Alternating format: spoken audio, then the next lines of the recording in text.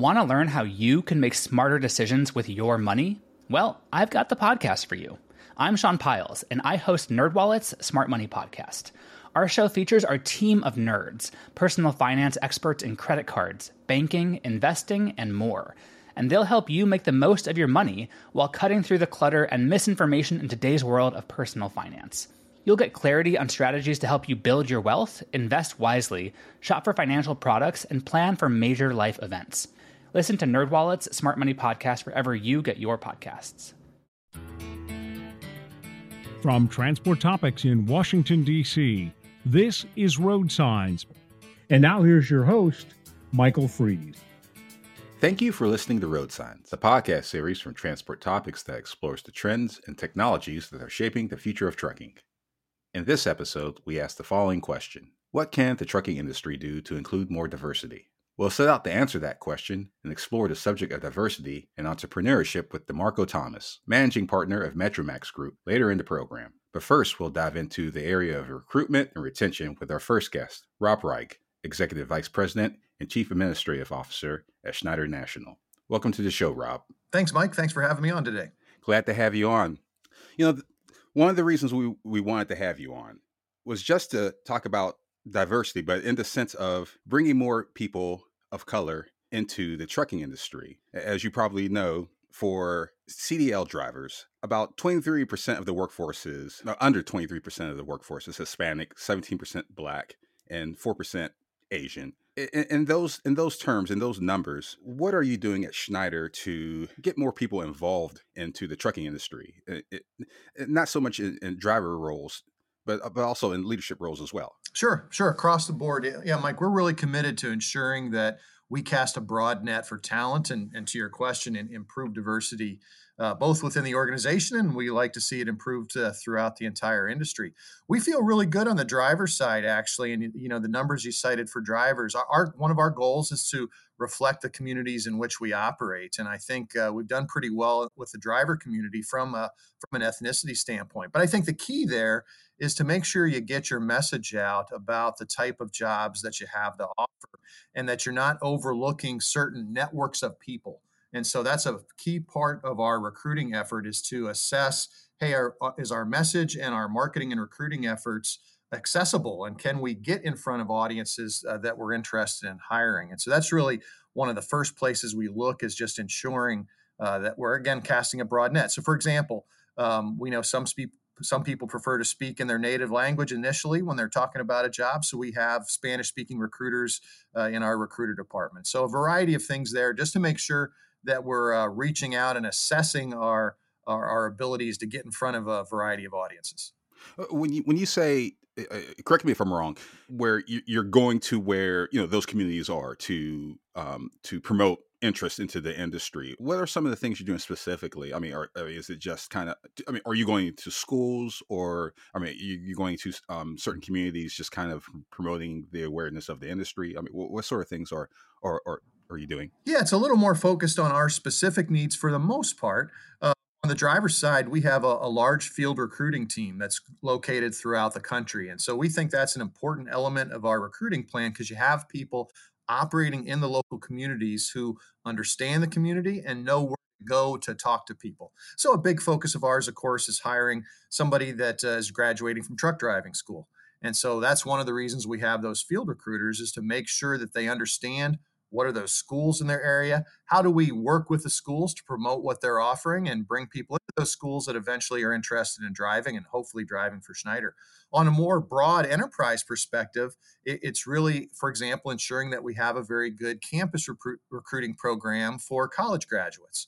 And so we've identified a variety of schools across the country, Mike, and particular focus recently on schools that are able to provide that diverse audience and a diverse student population that we know we're going to see a variety of folks as we prefer to see. And so we've identified schools that we know, and this is education backgrounds and ethnicity and male, female, you name it. We want to make sure we're, again, casting that theme of casting that broad net. So, for example, we've added recently a recruiter in our campus recruiting team who's very focused on our diversity recruiting efforts. And we've added some schools to our campus recruiting list that provide a diverse student population, to include some historically Black colleges and universities, for example. It's interesting that you had mentioned, HBCUs and the programs that you're getting into to generate interest and involvement into the industry.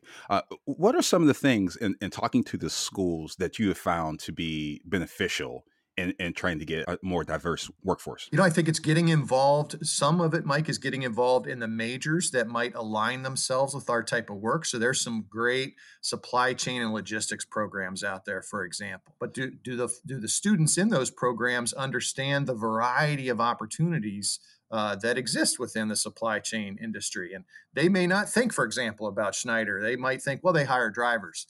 They have no idea that we have a huge logistics business, that we have a staff of mechanical engineers that work here, and all the variety of jobs that we have. And so that's what we hear from the schools is, hey, you really got to make sure you're telling your story. And we've got this strong value proposition for folks that they just simply may not be aware of. And so that whole awareness campaign and the ability to work with the school to enable us to get in front of students is really important.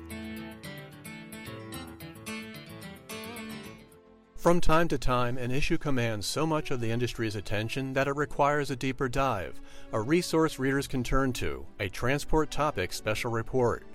We're turning our attention to another big issue, electrification, and the key factors that will drive this industry trend. In every case, we're working to provide our readers with information, analysis, and clarity on key issues confronting fleets. One comprehensive resource packed with insights that can give you the edge. Transport Topics invites you to learn more about our special reports. To reserve your copy of the latest special report, visit ttn.ws/electrification.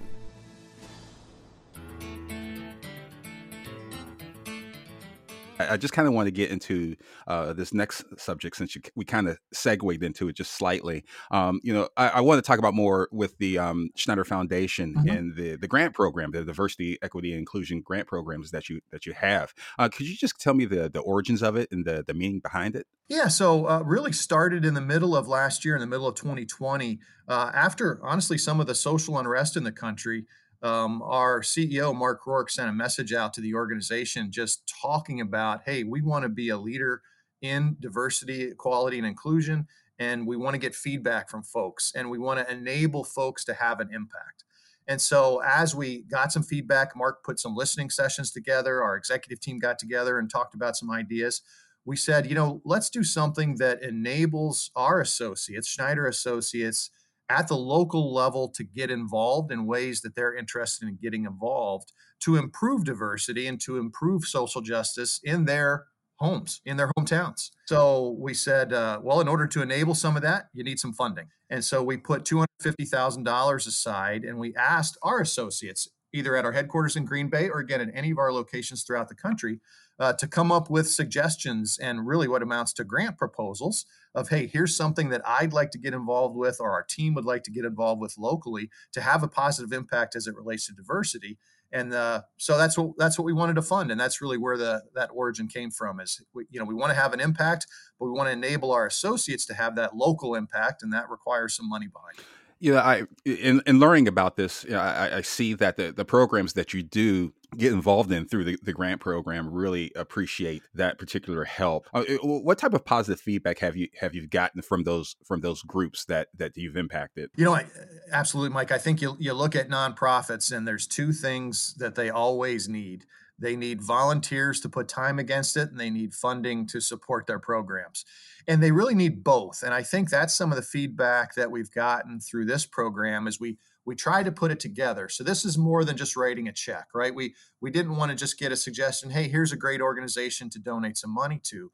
But we really wanted these grants to be tied to our associates either already being engaged in a nonprofit or getting engaged with that nonprofit. And that's some of the feedback we've gotten is just the appreciation for the local interest and the local time put against it in addition to the funding. So for example, you look, one of the really cool programs is a mentorship program of young African-American boys down in Dallas.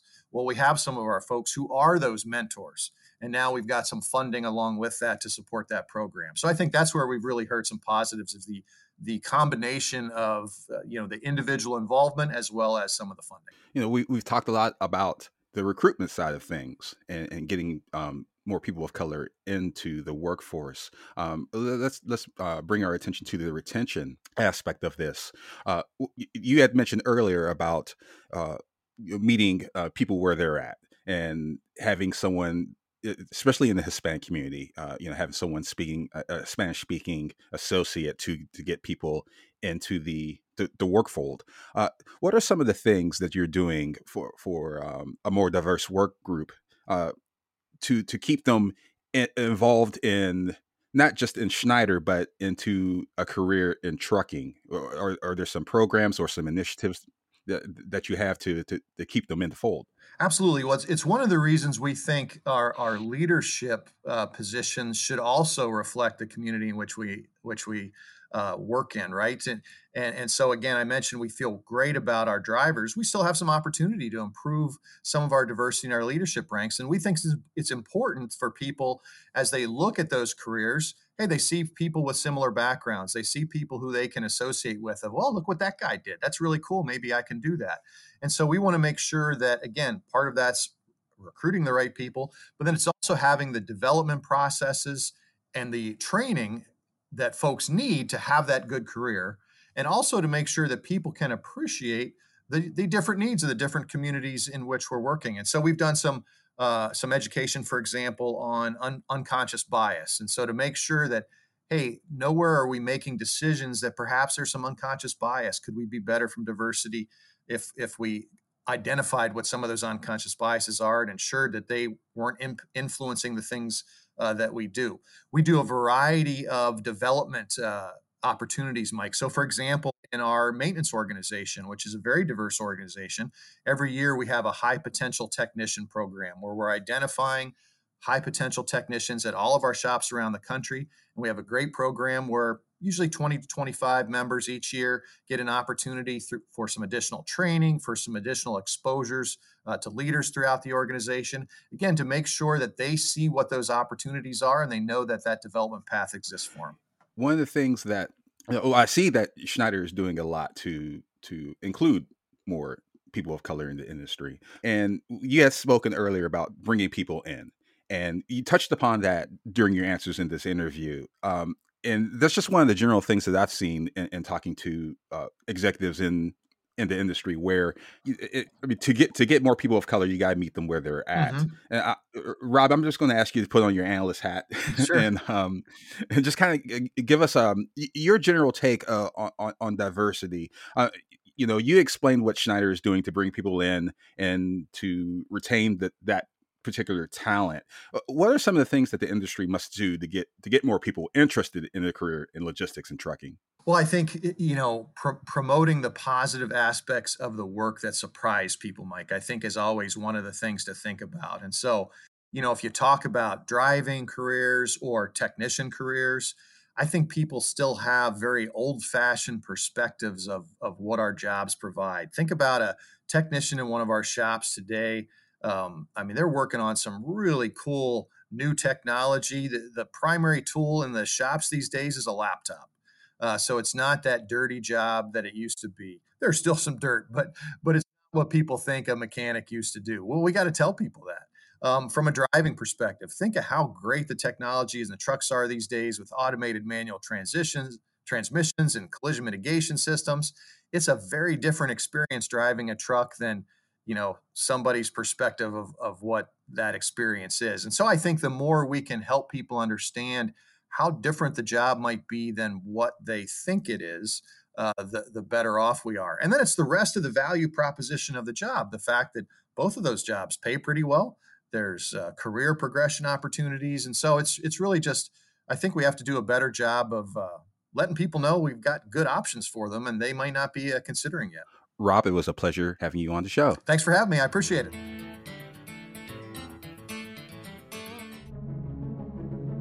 In times like these, it's crucial to stay informed. Transport Topics is offering all the information you need to make business decisions in these unprecedented times. And in the wake of the many event cancellations and group gatherings, TT ensures a virtual way to consume business content and conversation. To join the conversation and stay ahead of the news, follow Transport Topics on all social outlets or by visiting ttn.ws/stay informed.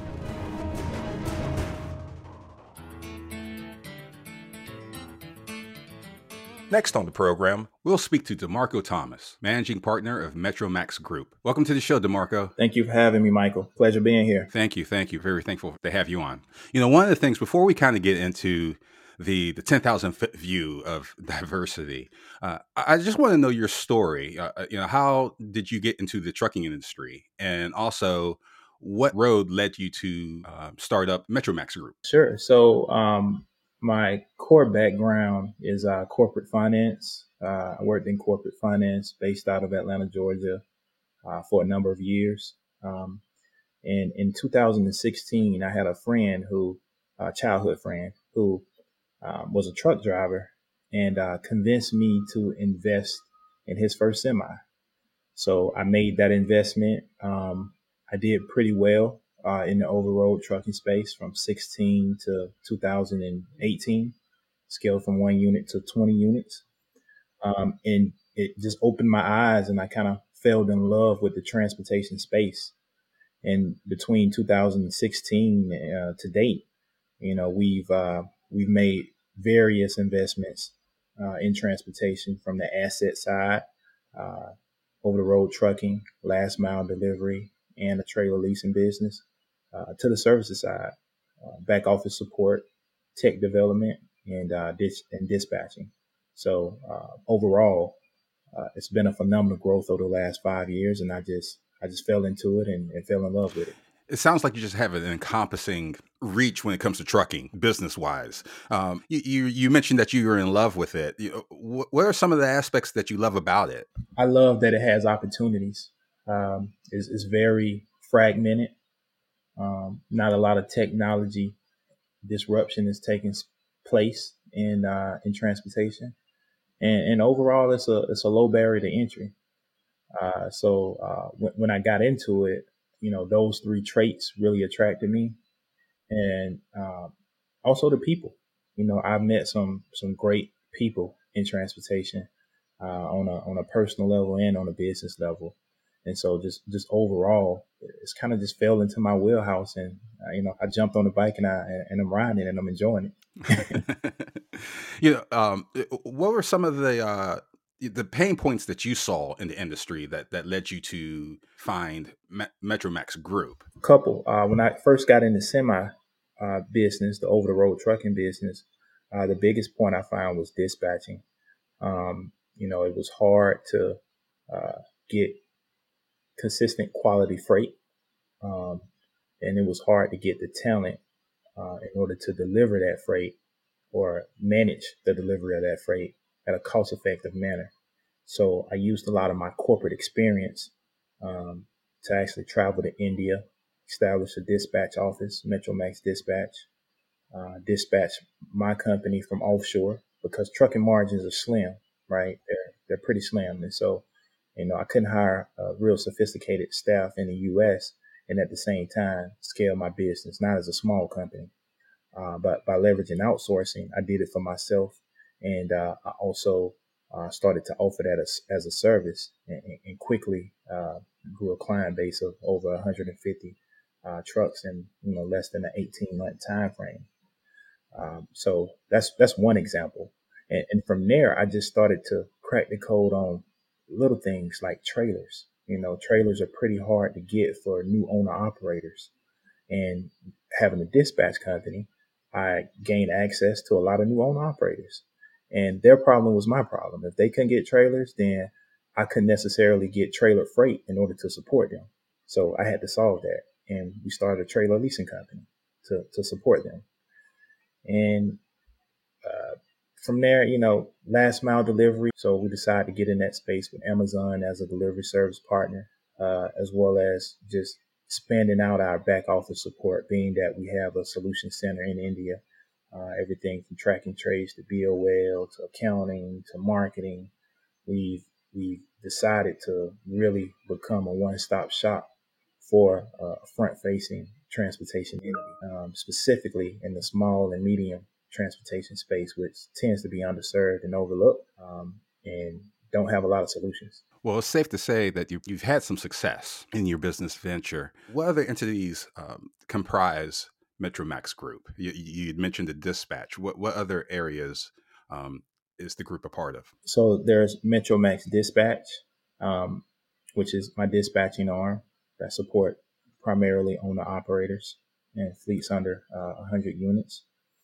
There's Metromax Solutions, which is my back office support company that provide business process outsourcing support to transportation companies in various forms. As I mentioned, marketing, accounting, track and trace, host of things. There's Metromax Express, which is my partnership with Amazon. There's Partum Express, which is my last mile delivery partnership with LaserShip. There's New Fleet Leasing, which is my trailer leasing entity. And lastly, there's Fleet Carrier Services, which is a company we launched maybe about 60 days ago that specializes in compliance and permitting. And we're taking a different spin to that, where we introducing technology as far as a pretty slick portal, as well as using our back office support team to make sure that the cost is minimized to transportation companies.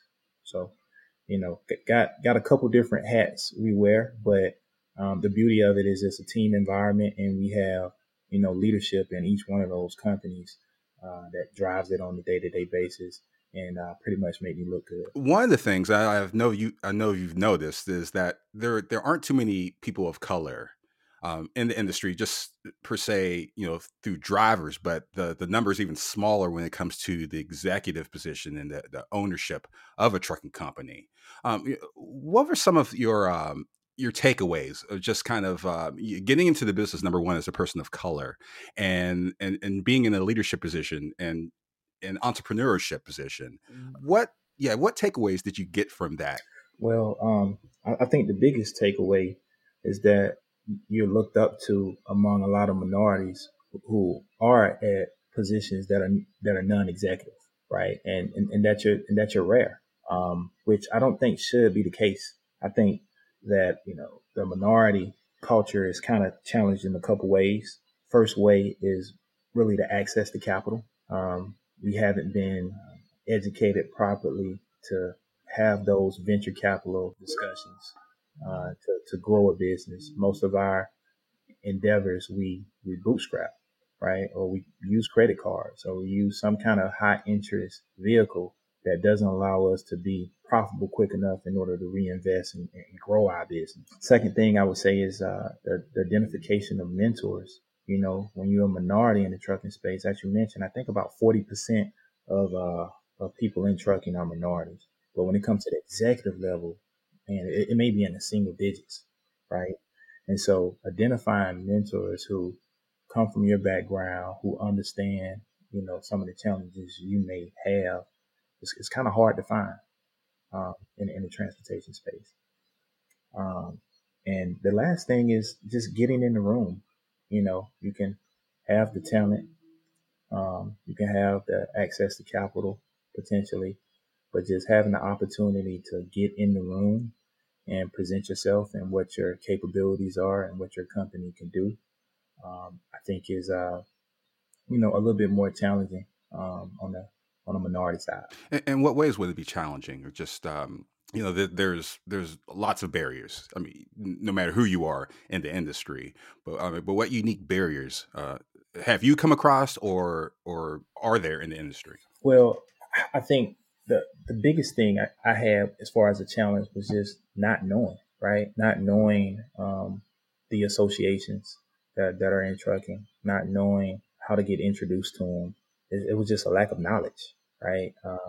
Coming from the corporate background, I learned how to research pretty intensively. And even when I first got into trucking in 2016, with my research abilities, I struggled to find, okay, what resources can I tap into in order to, coach and mold me and help me get into the next level.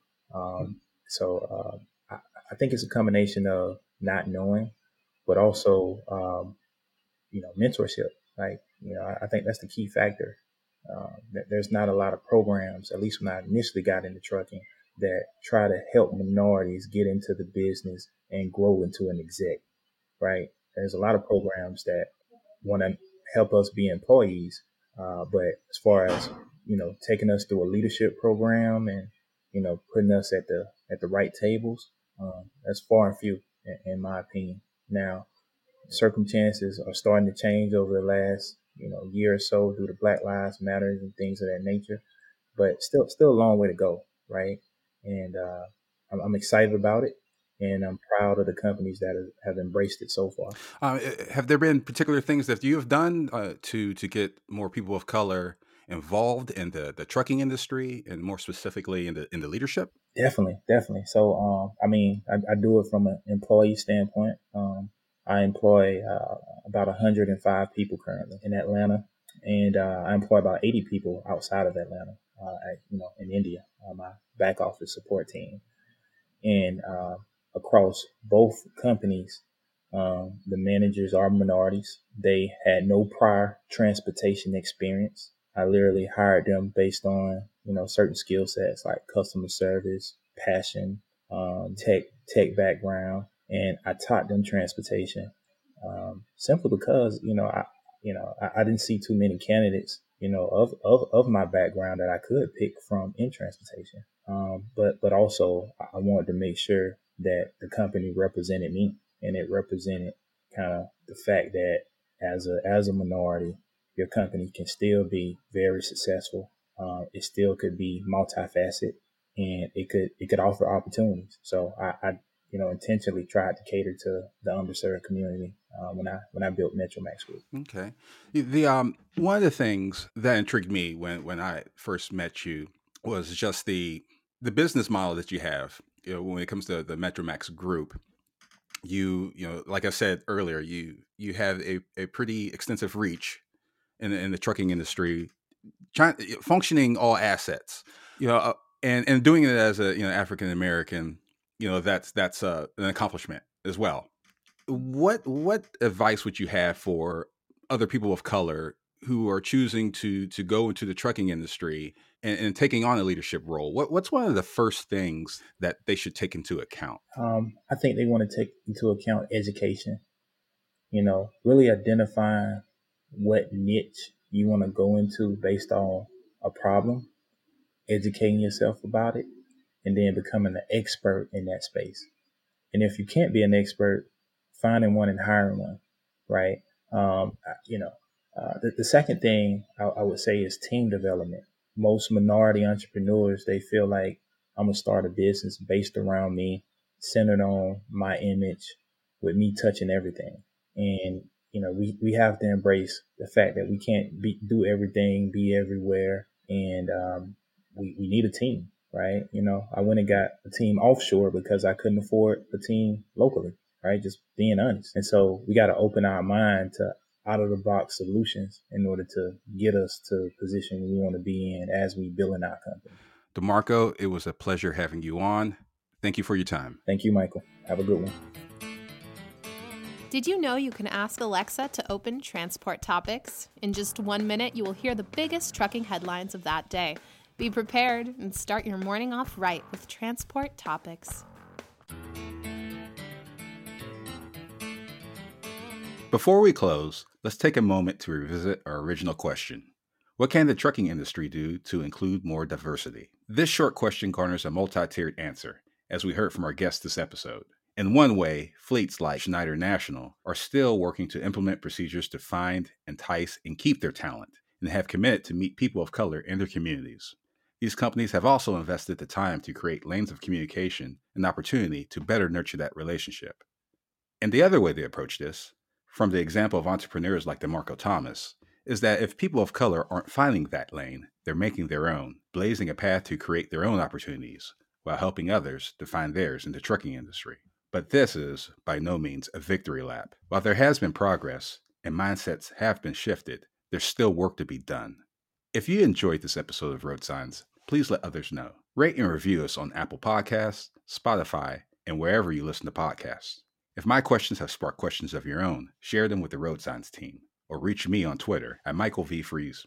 You can email us at share@ttnews.com. We'll read them and respond daily. And of course, we'll be back in 2 weeks with a brand new episode of Road Signs. Until then, I'm Michael Freeze. Thank you for listening. Want to learn how you can make smarter decisions with your money? Well, I've got the podcast for you. I'm Sean Piles, and I host NerdWallet's Smart Money Podcast.